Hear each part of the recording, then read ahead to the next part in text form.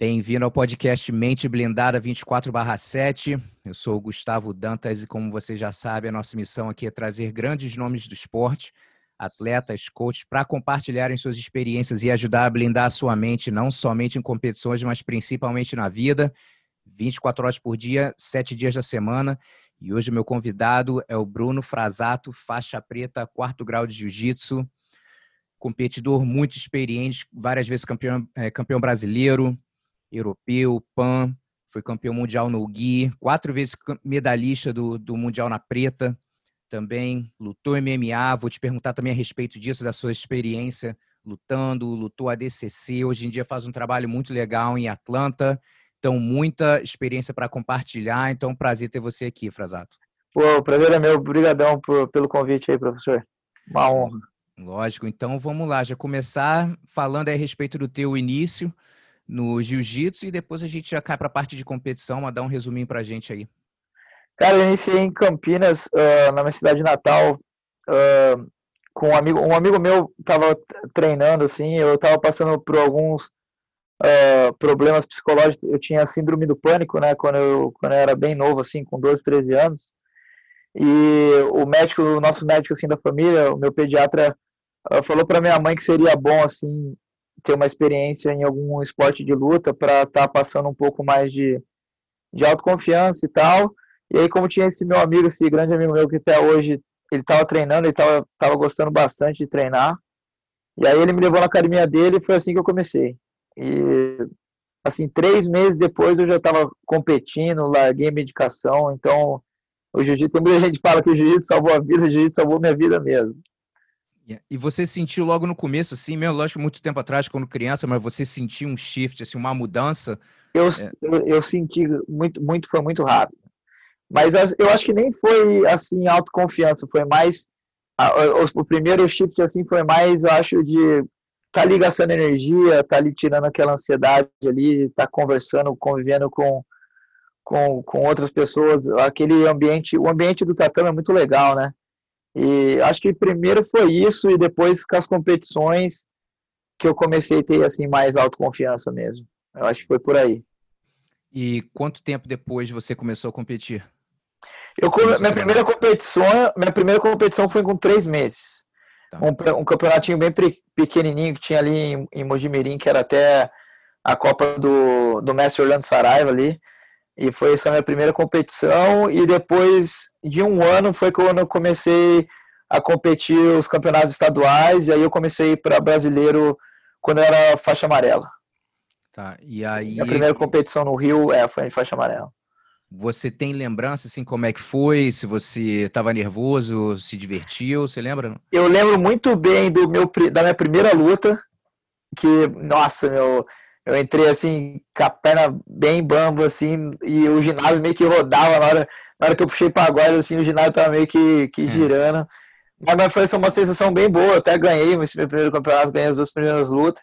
E eu lembro muito bem, uma coisa que me marcou muito foi meu primeiro campeonato estadual, ainda de faixa branca, que foi quando eu consegui ver as pessoas que eu vi ali já em vídeo, que eu já estava acompanhando, tentando ver luta pela Sport, na época ali pela Sport TV, né, no Brasil, ali, um programa até do Joinha, lembra do programa do Joinha? Acho que era Passando a Guarda, que eu comecei a acompanhar ali, eu gostava muito daquele, como sempre fui leve, né, eu gostava muito do jogo ali do Robinho, da galera da Nova União ali, acompanhava muito o Robinho, foi a primeira vez que eu vi o Robinho ali pessoalmente, foi um campeonato que me marcou muito, que eu ganhei, tirei uma foto com ele, ele até deu um autógrafo assim na foto, foi bem bacana. Legal. E com quanto tempo, assim, você começou a se sentir mais confortável no tatame? Digo assim, na competição. Eu vou te falar, mas na faixa azul eu já estava assim em casa. Assim, na faixa azul eu já me sentia muito confortável. Eu acho que porque eu comecei a lutar um campeonato atrás do outro ali, e eu acho que quando você está naquele período de competição, que você está competindo o tempo todo, ritmo de jogo, né? Ritmo de jogo, começando a ganhar, você começa a gostar daquilo, né? E aí eu acho que é muito difícil quando o atleta está nesse ritmo assim, começando a ganhar com muita confiança, é difícil perder, né? Então você começa a gostar da competição, mesmo porque sempre vem uma coisa positiva. Às vezes você perde assim no meio do caminho, Mas eu acho que naquela autoconfiança ali de estar sempre ganhando, começa a ficar muito gostoso a competição. Então vamos continuar falando aí das faixas coloridas. E qual foi o momento que você sentiu? Eu acredito que tem momentos na nossa carreira que a confiança dá uma elevada, né? Ainda mais ali nessa parte da faixa colorida. E você lembra qual foi um evento ou uma época que você sentiu a tua confiança dando um levante assim bom? Sim, quando eu fui meu primeiro mundial, eu fui de juvenil e eu tinha, eu acho que 15 para 16 anos. Naquela época você podia lutar, né? Quando sendo mais uns não tinha essa muita divisão de idade. E eu fui vice, foi meu primeiro campeonato assim grande, né, no Rio, foi meu primeiro mundial, eu fui vice-campeão de juvenil e eu falei, nossa, meu, isso aqui dá pra mim, né? Não tô só ganhando aqui em São Paulo, entendeu? Eu tô vindo aqui, eu antigamente o mundial no Rio, eu lembro que eu acho que no juvenil eu fiz 6 ou 7 lutas, era alguma coisa Caramba. do tipo.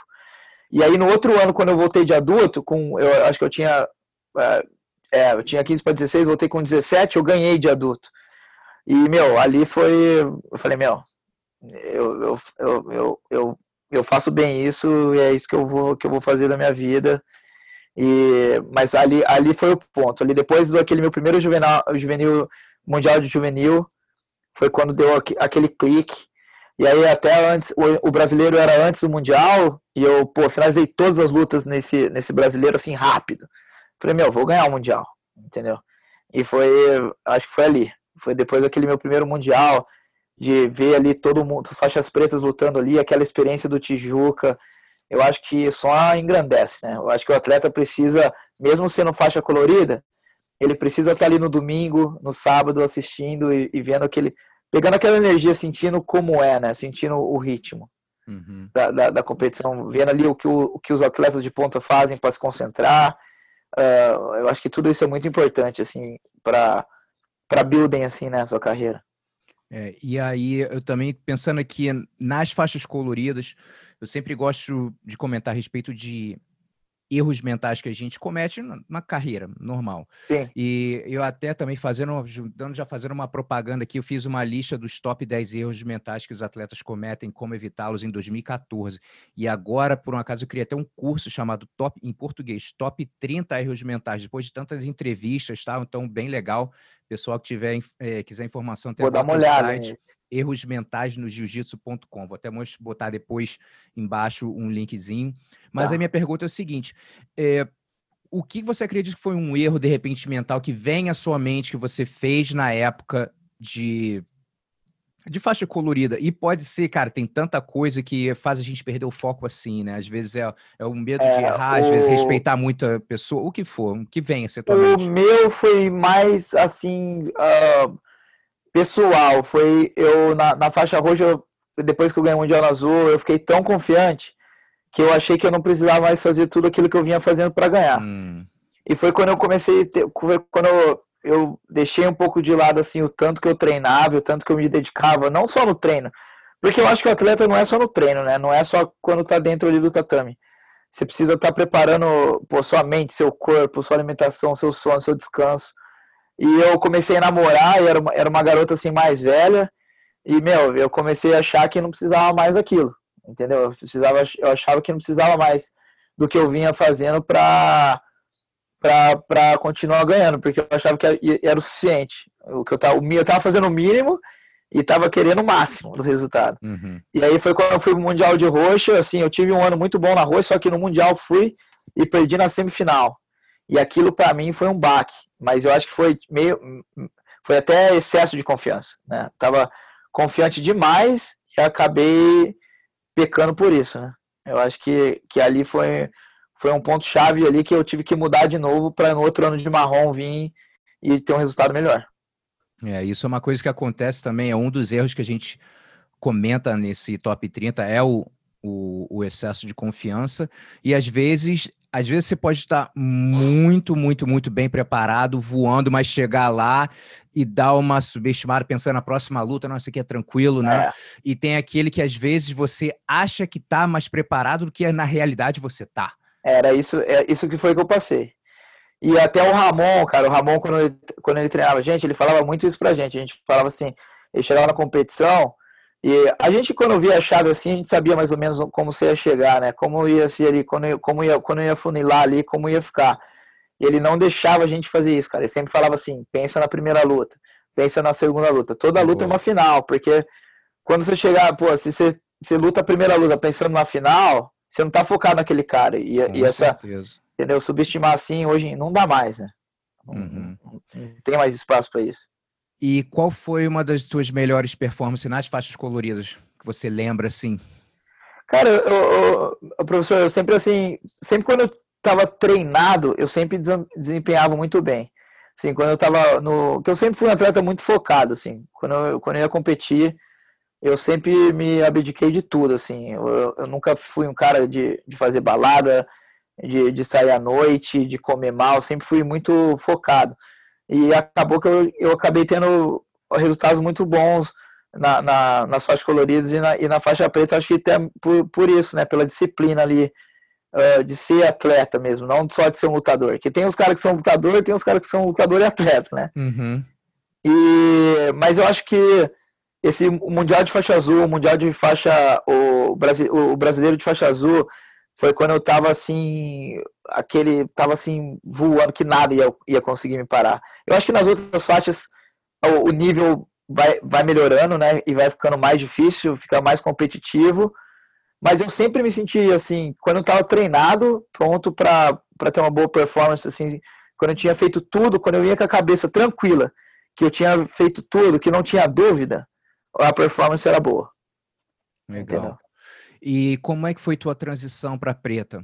E até mentalmente, emocionalmente falando, porque, pô, tem vários exemplos, vários grandes campeões que fluíam bem nas suas coloridas, chegaram na preta, estavam bem, mas aí daqui a pouco os resultados começam a sair, vem, aí tem uma expectativa, aí daqui a pouco, pô, já tenho mais a perder, tem um patrocinador, tem aquela preocupação, e às vezes isso mexe com a performance também, né? E como é que foi essa transição para você da marrom para preta? Sentiu que subiu bem, no momento certo? Eu acho que não. Eu acho que eu deveria ter esperado um pouco mais. Não acho, assim, não pelo resultado. Eu vou te explicar como é que foi. Foi assim, eu perdi esse Mundial de Roxa, né? Que eu fiquei em terceiro. E eu queria ter lutado mais um ano de roxa, que eu queria ter ganho em todas as faixas coloridas. Mas, pô, eu era atleta, eu não mandava nada, quem mandava era o meu professor, ele me graduou. E a graduação dele não foi errada, porque eu fui lá e ganhei de marrom. Eu fechei com um parceiro de equipe, o Wilson Reis, a gente ganhou.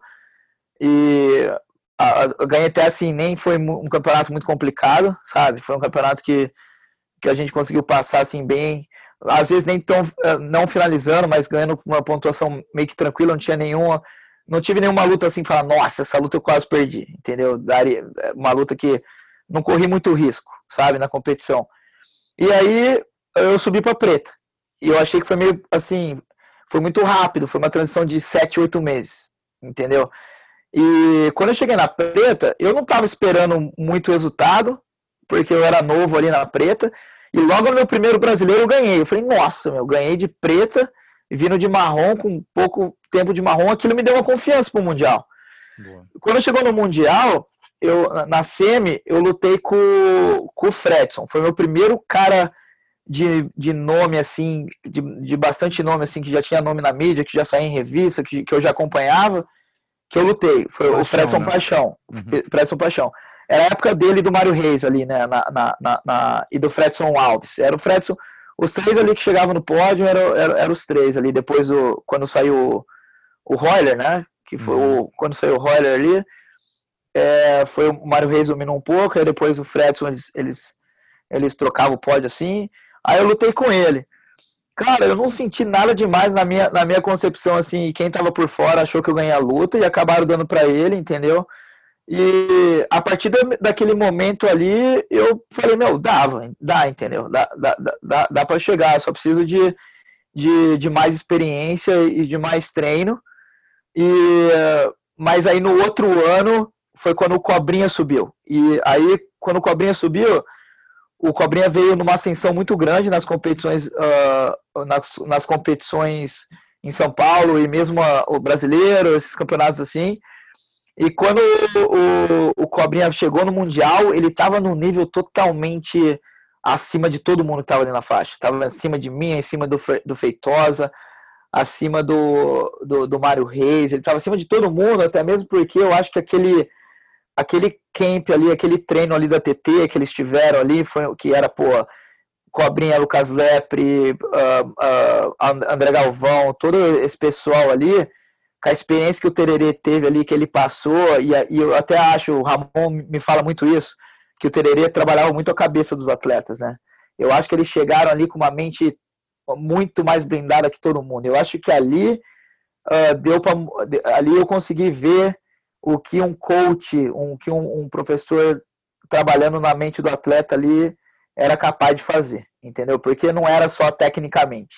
Dava para ver assim, os caras exalavam assim a vibe dos caras, né? Aquela autoconfiança. Falei, meu, o cara tá voando mesmo, e até a perdi dele na semifinal, e foi quando eu dei um passo para trás e eu vi que eu deveria ter segurado mais um pouco na marrom. Se eu tivesse subido um ano depois, ganhado mais um ano na marrom e ter tido mais assim uma experiência ali e ter me conhecido melhor como atleta, eu poderia ter tido resultados melhores nesses 2 primeiros anos de mundiais, entendeu? E voltando naquela luta com o Fredson, como você se sentiu emocionalmente falando quando você foi um dos primeiros caras com nome, assim, de expressão que você lutou? Como você se sentiu indo para a luta, no caso, antes de lutar? Eu vou te falar, eu sempre rendi muito mais quando era uma luta que me trazia um cara de expressão.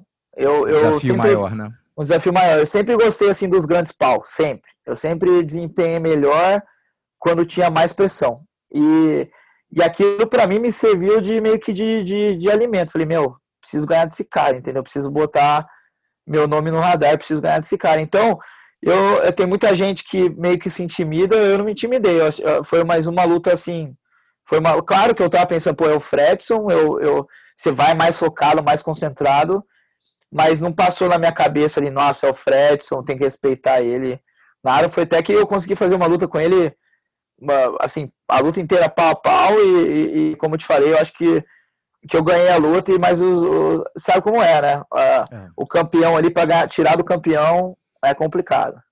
Entendeu? Você tem que fazer mais. E agora, falando, eu quero perguntar de performances, ainda falando de jiu-jitsu, aí falando mais ali na tua jornada na faixa preta, os momentos as boas e não tão boas performances, né? Então vamos começar com as boas.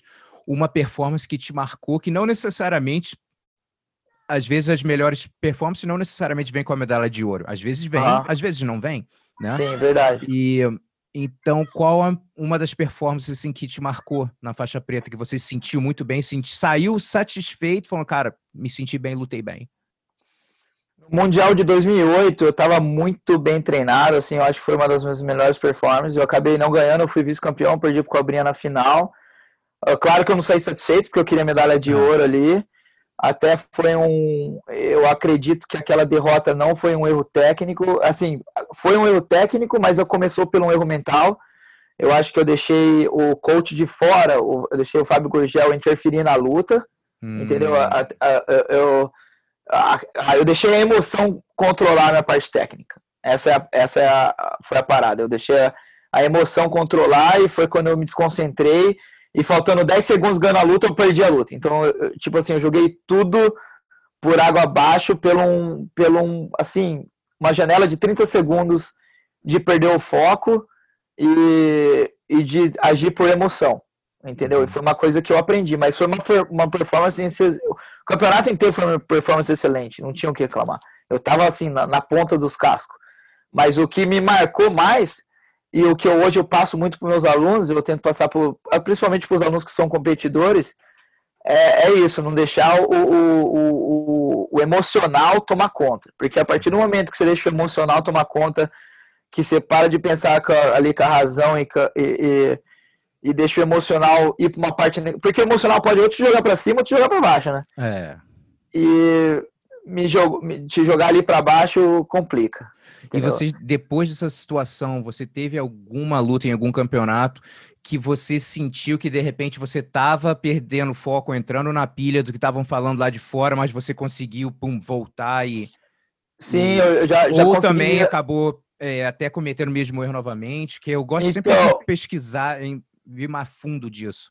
aconteceu uma final de brasileiro acho que o Teodoro Canal, eu tava perdendo de 4-2, eu não tava numa posição confortável. Ou foi com o Teodoro, ou foi com o Formiga, um dos dois. E eu consegui, tipo, manter a calma. E a torcida ali, pô, tava no Rio, acho que era brasileiro, tava no Rio, a torcida toda contra. E eu consegui, assim, manter o foco e virar a luta, assim, pela essa experiência que eu tinha passado, assim, no Mundial. Não, foi uma coisa que serviu de lição, entendeu? Serviu de lição e eu aprendi com o erro. Legal. Mas foi um erro muito marcante na minha carreira. Eu consigo ver isso até quando eu vejo a luta, assisto a luta de novo, eu consigo ver o erro, sabe? Uhum.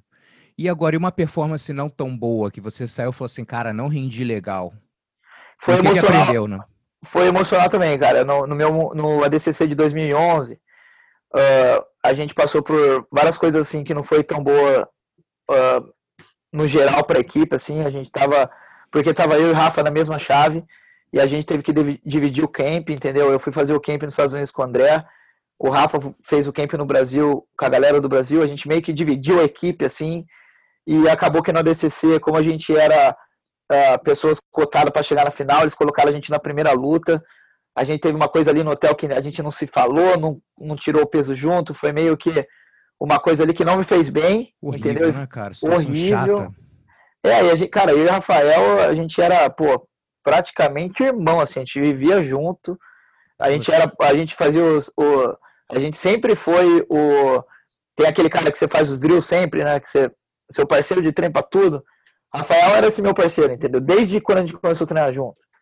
E a gente se conhecia, pô, muito melhor que, entendeu? Até que se bobear nós técnico. A gente entendia um outro muito.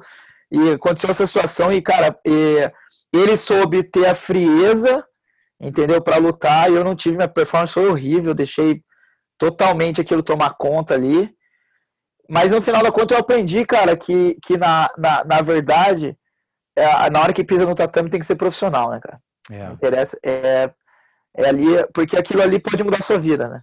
Quando você faz aquilo profissionalmente, uma vitória, uma derrota pode mudar a sua vida. Mas foi uma performance horrível, mas eu aprendi ali que dentro ali das 4 linhas tem que deixar de fora. Isso mesmo. E como é que você se preparava mentalmente antigamente, ou se ainda usa a mesma forma hoje em dia para se preparar mentalmente para uma luta?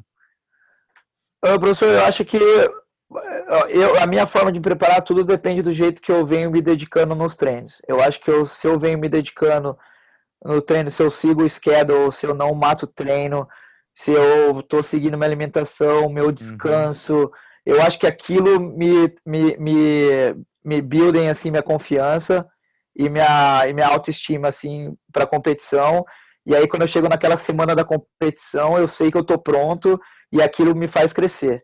Eu acho que a minha confiança é meio baseada no meu treinamento, sabe? Eu acho que quando eu não sou aquele cara que eu consigo lutar e ter uma performance boa, se eu tô assim. Tem muita gente que luta sem nem estar treinando e desenvolve bem, entendeu? Eu nunca consegui ser assim pelo fato, eu acho, de eu ter sido a vida inteira atleta, entendeu? Eu sempre competi sendo atleta. Então, até hoje meus alunos me perguntam, meu, por que você não vai lutar? Tá aí voando no treino, treina com todo mundo que convidado que vem aqui, você treina bem.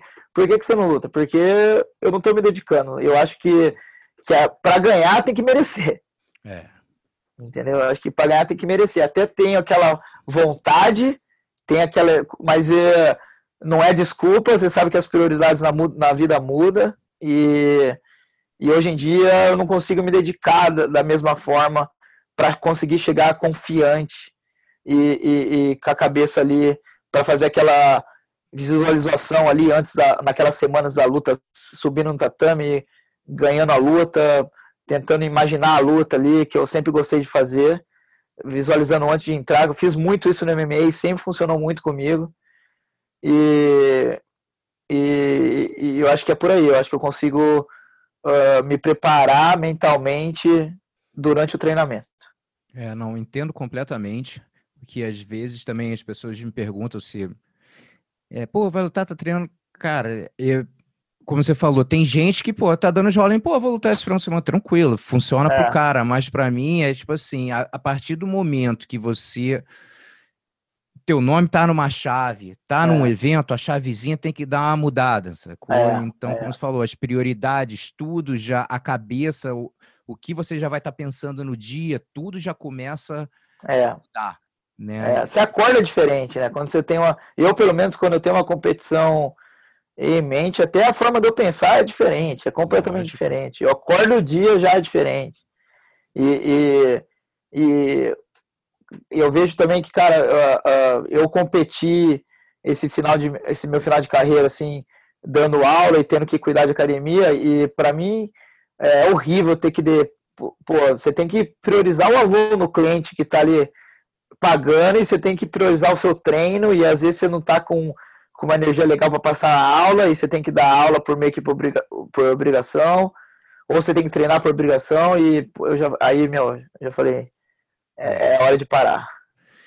E vamos falar um pouco aí da tua carreira no MMA. Como é que te despertou esse interesse de se envolver com a luta?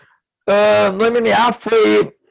Quando eu passei pelo Godoy, a equipe do Godoy era uma equipe que sempre teve atleta de MMA. E eu comecei a acompanhar, ver o treino, e foi meio que assim, meio que na pilha, assim, de falar, vou me testar nisso, entendeu?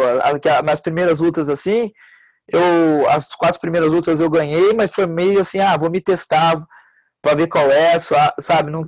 Não tinha nenhuma intenção de ser atleta de MMA, era mais um challenge ali mesmo. Eu queria Uhum. só me testar e colocar meu jiu-jitsu para jogo assim com pessoas que já eram experientes ali no MMA, acabou dando certo.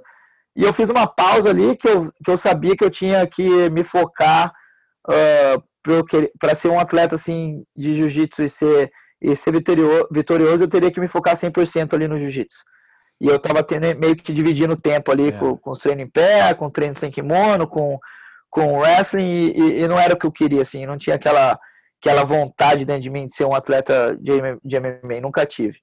Aí eu voltei pro jiu-jitsu, fiz um período competitivo no jiu-jitsu por acho que foram 5 ou 6 anos, e quando o Ramon começou a treinar o Anderson, teve um camp que ele levou a gente pro Rio, e eu comecei a acompanhar o treino do Anderson ali de perto. O treino do Anderson, do Minotauro, do Feijão, do Eric Silva, de toda essa galera que ele acompanhava, que o Ramon acompanhava, assim. E eu comecei a fazer a preparação com eles ali na X-Gym, e aquilo foi me despertando uma vontade, assim. Mas aí naquela hora, naquela vez ali, eu falei, quero fazer isso, quero chegar na UFC. Foi tipo assim, uma coisa nova. Eu já tava Uhum. meio que não vou te falar saturado, mas eu já estava, acho que, cansado do treino de jiu-jitsu, entendeu? Por Uhum. ter treinado desde muito novo, aquela carga ali só do kimono, e às vezes tirar o kimono para lutar DCC, porque a gente sempre, eu acho que você também passou por isso, a gente tirava o kimono, Não. faltando um mês antes da competição, e o resto era o treino de kimono mesmo, e hoje em dia a galera só treina sem kimono, né? As pessoas É. que competem sem kimono hoje nem colocam o kimono, dá a faixa sem kimono. Mas ali foi o segundo clique ali foi mais para ser um atleta mesmo assim de MMA, eu queria aquilo. Até que foi por isso que eu larguei totalmente as competições de jiu-jitsu e eu virei, do mesmo jeito que eu era atleta no jiu-jitsu, eu virei atleta de MMA. E foi uma experiência assim incrível. Aprendi muito assim, com grandes mestres assim que me ensinaram, que me passaram. Convivi muito com o Minotauro, com o Anderson, com essa galera aí que teve muita experiência no MMA. Foi uma experiência muito boa e na verdade eu parei por alguns fatores, fatores que eu achei que estava prejudicando muito minha saúde, a perca de peso. Não daria para mim estar lutando de 145, os caras eram enormes. E para mim, perder para 135, eu tinha que cortar 20 e poucos pounds. E para mim já estava sendo muito massacrante pro meu corpo. Eu tava chegando nas últimas lutas assim, tipo assim, a ponto de morrer mesmo, assim, mal, muito mal. esse foi um ponto que eu parei.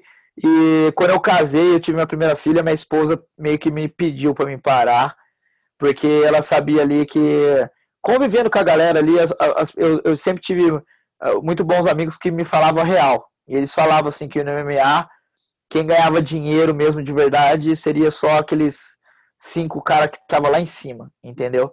E eu sabia que pela minha idade ia ser difícil chegar no topo, entendeu? Da Uhum. divisão. Então foi uma decisão que eu tive que tomar para ter a minha academia assim e ter um futuro mais longo, entendeu?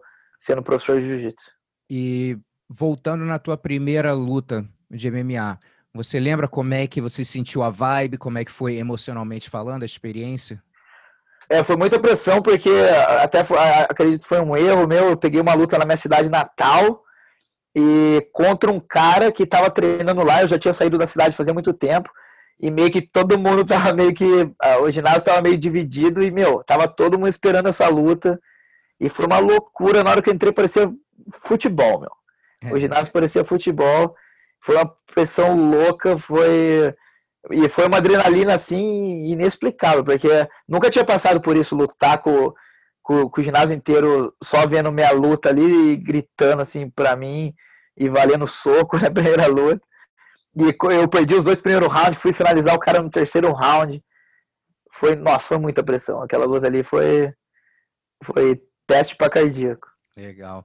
E pô, a experiência que você teve de estar ao redor do Anderson Silva, o que que você acha o que você sente que chamou tua atenção, assim, no geral, no cara como um atleta, como pessoa, você vê que, tipo assim, o cara é o campeão por uma razão, que foi o campeão que foi. Com certeza o trabalho que ele trabalha muito sério, ele tinha, não sei como tá agora, mas ele tinha uma equipe muito séria, que trabalhava muito sério, eles eram muito profissionais a ponto de, tipo assim, de pensar em tudo, na estratégia da luta, em cada ponto, assim, né? Mas com certeza a autoconfiança dele, cara. O Anderson era um cara que você conseguia sentir a vibe dele no treino. Tipo assim, ele conseguia deixar o cara pequeno. Você não conseguia, às vezes, você não conseguia fazer força com ele.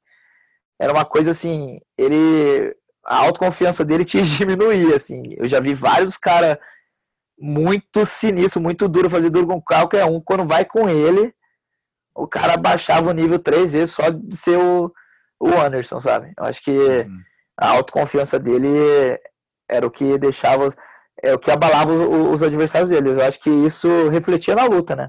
Pode uhum. ver que as lutas dele, assim, no auge dele, refletiam na luta. Até hoje. Mesmo hoje ele lutando, o cara vai ver ali que é o Anderson Silva, né? É.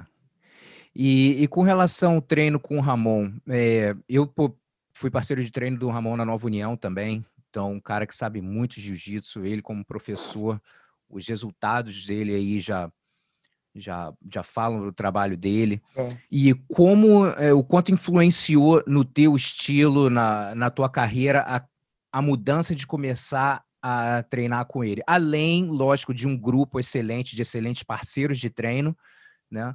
Qual foram algumas coisas que chamaram a tua atenção, que deram um levante na tua carreira, no teu jiu-jitsu? Muitas coisas. O Ramon foi o Ramon e o Léo. O Léo começou, né? O Léozinho começou quando a gente era junto, né? Só que o Ramon foi o cara que trabalhou em cima disso, de eu ser um atleta mais completo, que eu fazia muita guarda, só que eu não jogava por cima. E ele falava, meu, você vai raspar, você vai cair por cima, que você vai fazer? Você vai cair por baixo de novo? E foi o cara que me forçou ali melhorar esse fundamento de jogar por cima. Ele forçava a gente a treinar por cima. Boa. Isso aí. Cara, hoje eu faço isso com meus atletas, principalmente quem faz guarda. E, cara, hoje os meus atletas passam mais do que jogam por baixo. Entendeu? Meus atletas são Uhum. melhores hoje por cima do que por baixo. E eu mesmo treino muito mais hoje por cima do que por baixo. Me sinto muito mais confortável hoje por cima do que por baixo. No fator técnico foi isso. Ele me ensinou muito sobre treinamento, sobre como treinar, a intensidade do treino, uh, como programar seu treino, que ele sempre foi um cara muito organizado com relação a schedule. Ele não chegava e falava, pô, hoje a gente vai fazer isso, amanhã a gente vai fazer aquilo. Ele programava com a gente gente tinha uma agenda, entendeu? Ele por ter convivido muito com o Shaolin, ele sempre falava pra gente que o Shaolin sempre fazia preparação. ele colocou preparação física assim no nosso treino e cara, ele é peça fundamental no resultado de todo mundo que teve ali. Quem fala que não, claro que o grupo de atletas que ele tinha ali ele tinha vários campeões mundiais ali, era um tatame assim com 12 campeões mundiais. Todo mundo fala, mas assim é fácil. Mas não é, muito mais. É complicadíssimo você levar o nível de um cara que já está aqui para o próximo patamar, né? E ele conseguiu fazer isso tecnicamente, fisicamente, e o principal dele, eu acho que psicologicamente, porque ele era um cara, ele entrava na nossa mente todo santo dia. Ele gritava na nossa orelha todo dia de uma forma que, quando a gente ia para as competições, quando a gente estava treinando com ele mesmo, quando ele estava presente, quando ele não estava em camp com o Anderson, era loucura. A gente ia para a competição, a gente sabia que a gente ia espancar todo mundo, entendeu? Essa parte mental do Ramon é fora de sério. Eu nunca vi. Nunca tive, foi o único que eu convivi e tive o prazer de trabalhar, mas eu aprendi muito com ele hoje sendo treinador, muito, assim, aprendi muito com ele. Não, eu acho que eu aprendi muito mais,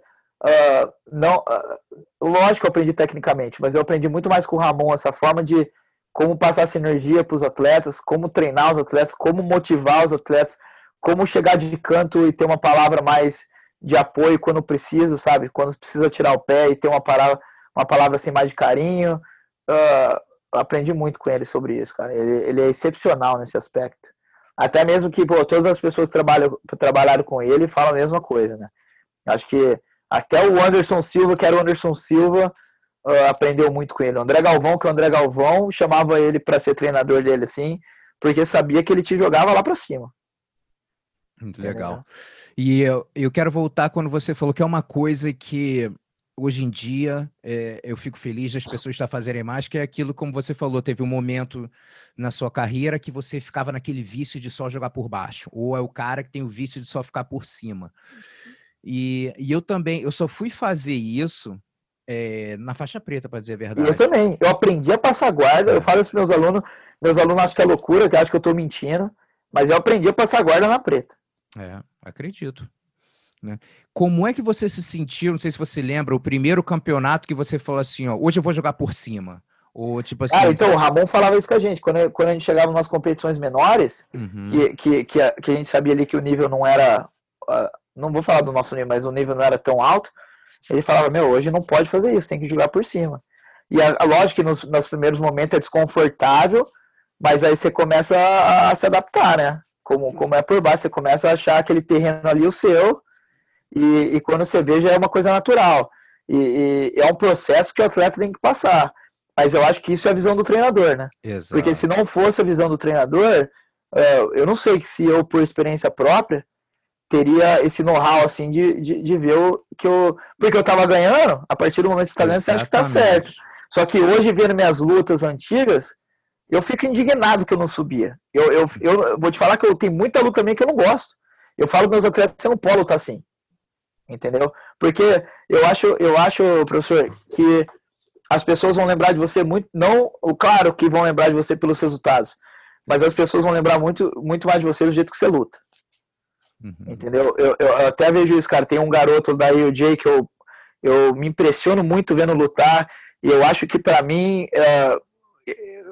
de preta, de kimono, de preta e qualquer faixa colorida é o que eu mais gosto de ver lutar. Ele é faixa marrom, é o Tainan, eu acho que você já deve ter visto ele lutar.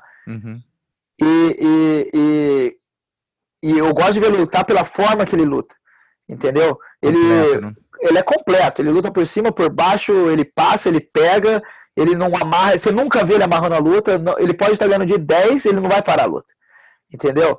E eu acho que isso vem na mentalidade que o Guilherme que colocou na cabeça dele desde pequeno, que ele treina com o Guilherme desde pequeno, e eu acho que o Guilherme, por ter essa experiência com o Ramon, e por ter vivido esse cenário competitivo, de saber como funciona, de saber que o atleta, para ter patrocínio, para ele ter mais visibilidade, para ele atrair mais gente, ter mais fã, ele precisa estar lutando bonito. Hoje em dia não dá para só ganhar, entendeu?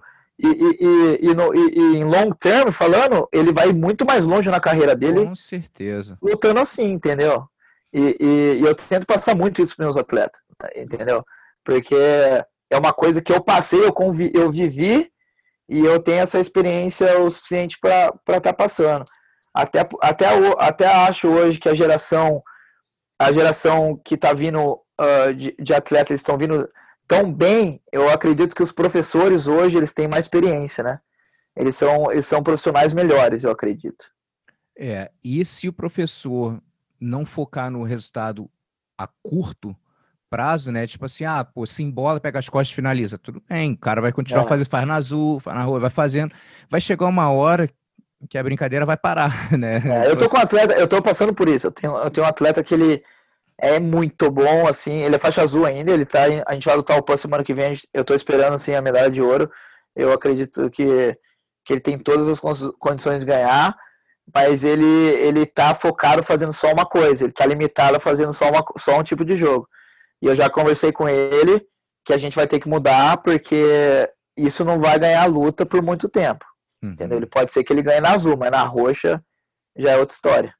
A cada faixa vai complicando, e eu já até comentei em entrevistas aqui também, o meu aluno Orlando Monteiro, ele era daqueles que, meu irmão, também grudava as costas no chão, meu irmão, não subia por um cacete. Eu também não subia de jeito nenhum. E com vários resultados bons também, lógico, mas aí quando a gente conversou, eu falei, cara, qual o objetivo, né? Então, eu falei que ser campeão mundial. Eu falei, bom, se for na preta, o objetivo é ser campeão mundial na preta, tá naquele nível dos caras lá em cima, irmão, fazendo só um jogo assim, não dá. Não dá. Tem que dar queda, tem que passar, tem que puxar, tem que raspar. E, cara, uma coisa que o Galvão sempre fala, assim, quando a gente tá treinando, e é outra coisa que eu aprendi com ele, eu passo meus alunos, você faz guarda para 3 coisas, para finalizar, para raspar, para pegar as costas, não é para ficar com a bunda no chão, não é para ficar ali fazendo guarda e se defendendo, você tem que fazer guarda com objetivo, entendeu? E é bem por aí.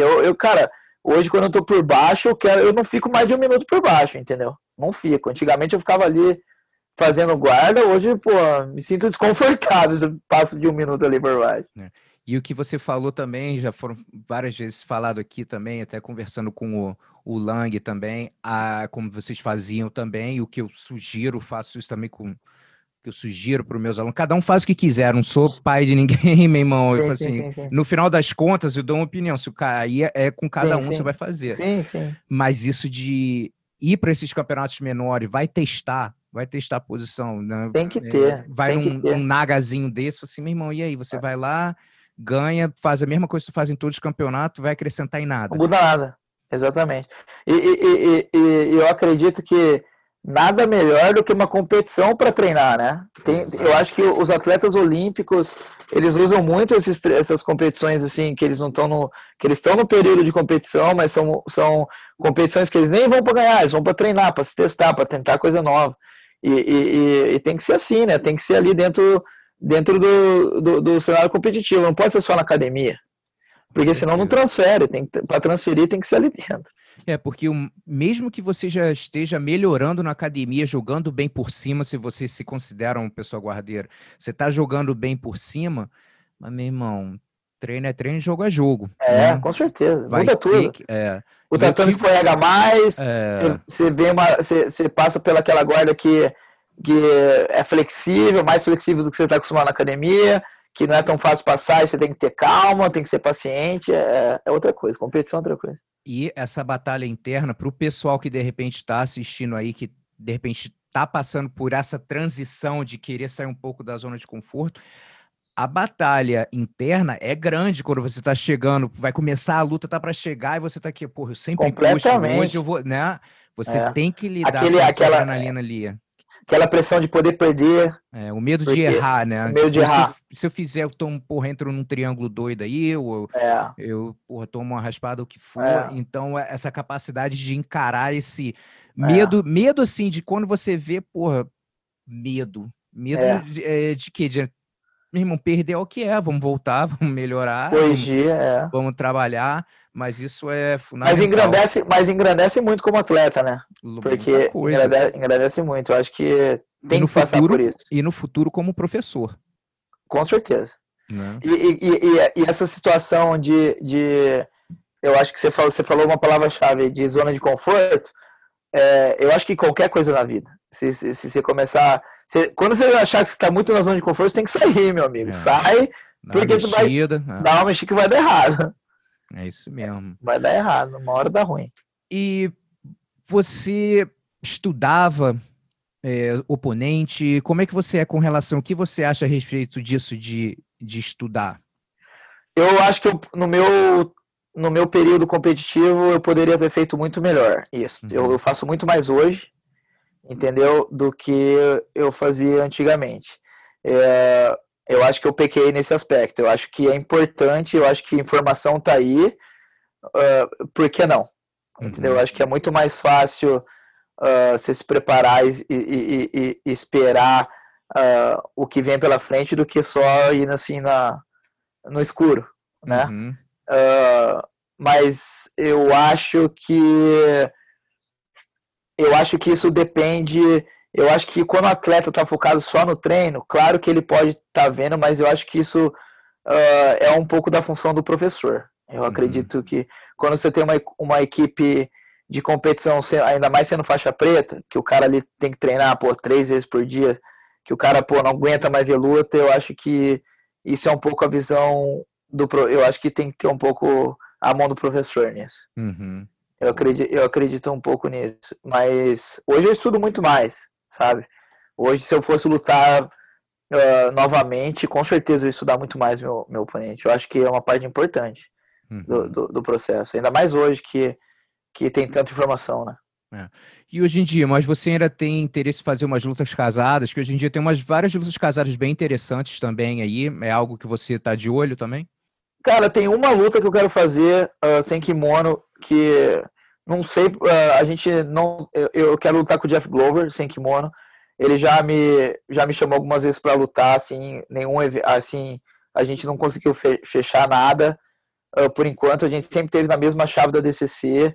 É Brasil contra Estados Unidos. A gente sempre lutou na mesma divisão e nunca se bateu, nunca lutei com ele. E a gente lutou por 10 anos de ADCC na mesma categoria, a gente nunca lutou. Entendeu? E é uma luta que eu quero fazer e eu acho que essa luta é a luta que vai fechar minha carreira, assim, dar um ponto final.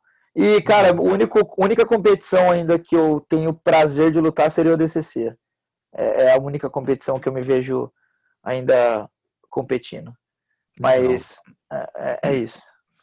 E quando eu falo a palavra superação, qual é um momento na tua vida, na tua carreira, que vem à tua mente? De repente pode ser com lesão, de repente pode ser alguma coisa, se preparando para algum evento. Qual foi um evento assim que vem à tua mente? Foi quando o meu avô faleceu. Eu fui criado assim pelos meus avós, pela minha mãe. O meu pai, ele faleceu muito cedo. Ele teve problema com álcool. Ele faleceu muito cedo. E meu avô foi muito presente na minha vida. Foi ele até que me incentivou, me levava para as competições. E ele faleceu 3 meses antes do Mundial de Faixa Azul de adulto que eu ganhei. E foi um momento ali que eu fiquei muito depressivo, assim, muito mal. E eu usei o jiu-jitsu para fortalecer ali e dar a volta por cima. Mas com certeza foi isso, assim, na minha carreira, o que mais me marcou. Tá. E agora, do outro lado, sem ser de superação, mas mais uma parte assim, de alguma história, ou resenha, ou coisa assim, ainda mais no começo. É interessante no começo, quando as viagens internacionais, acho que são interessantes, várias experiências, você tá aprendendo, não sabe falar inglês, ou tá, né, tá Sim. se virando assim. Tem alguma história, alguma coisa assim de viagem que chama a tua atenção? Várias. A minha primeira viagem pro Japão, não falava nada, falava zero de inglês, zero. E era São Paulo, o voo era São Paulo, Londres, e aí era Londres, Tóquio. E, cara, eu cheguei em Londres, eu acho que o voo no Brasil atrasou, e, cara, cheguei naquele aeroporto enorme, tinha que pegar um trem, que eu não sabia que porra de trem era aquilo que tinha que pegar para ir para outra conexão. E faltava tipo 45 minutos e tinha que fazer imigração ainda. Eu falei, meu, não vai dar, o que eu vou fazer aqui? E acabou que eu entrei no último, fui o último a entrar no avião. Falei, meu, se eu não pego esse avião, meu amigo, e eu não vou chegar em Tóquio nunca para lutar. E essa experiência foi bacana. E a gente vai, eu acho que a gente vai, nessas experiências, principalmente quando você está sozinho, você vai fortalecendo, né? Você vai ficando mais forte, assim, né? Por dentro, você vai criando ali, pô, uma resiliência, né? É, Que é muito importante, eu acho, para qualquer coisa, né? Não só dentro do tatame, assim, eu acho que para a vida, né? com certeza. E tem uma coisa até que hoje em dia, mais velho, eu acho que você com certeza reflete nisso também. Acho que a galera que já tem uma certa experiência vê como quando você tá no meio do grind, né, que chama daquela É, ralação, você não tem como você. É difícil você ver os benefícios que isso lá na frente vão muito te dar na difícil. tua É, resiliência. Você tá tão imerso na parada assim que você é. dá nem para Não pensa, pensar. não pensa. Você acha que só tá vindo aquilo ali por aprovação, para passar por cima e ser aprovação, mas na verdade tá te moldando ali, né? É, Tá te moldando ali para ser uma pessoa melhor, para ter mais calma, para tomar suas decisões quando você chegar e passar por uma decisão que você tem que tomar, você tem que escolher, de fazer uma escolha para ser positivo ou negativo, né? Eu acho que é muito importante, né?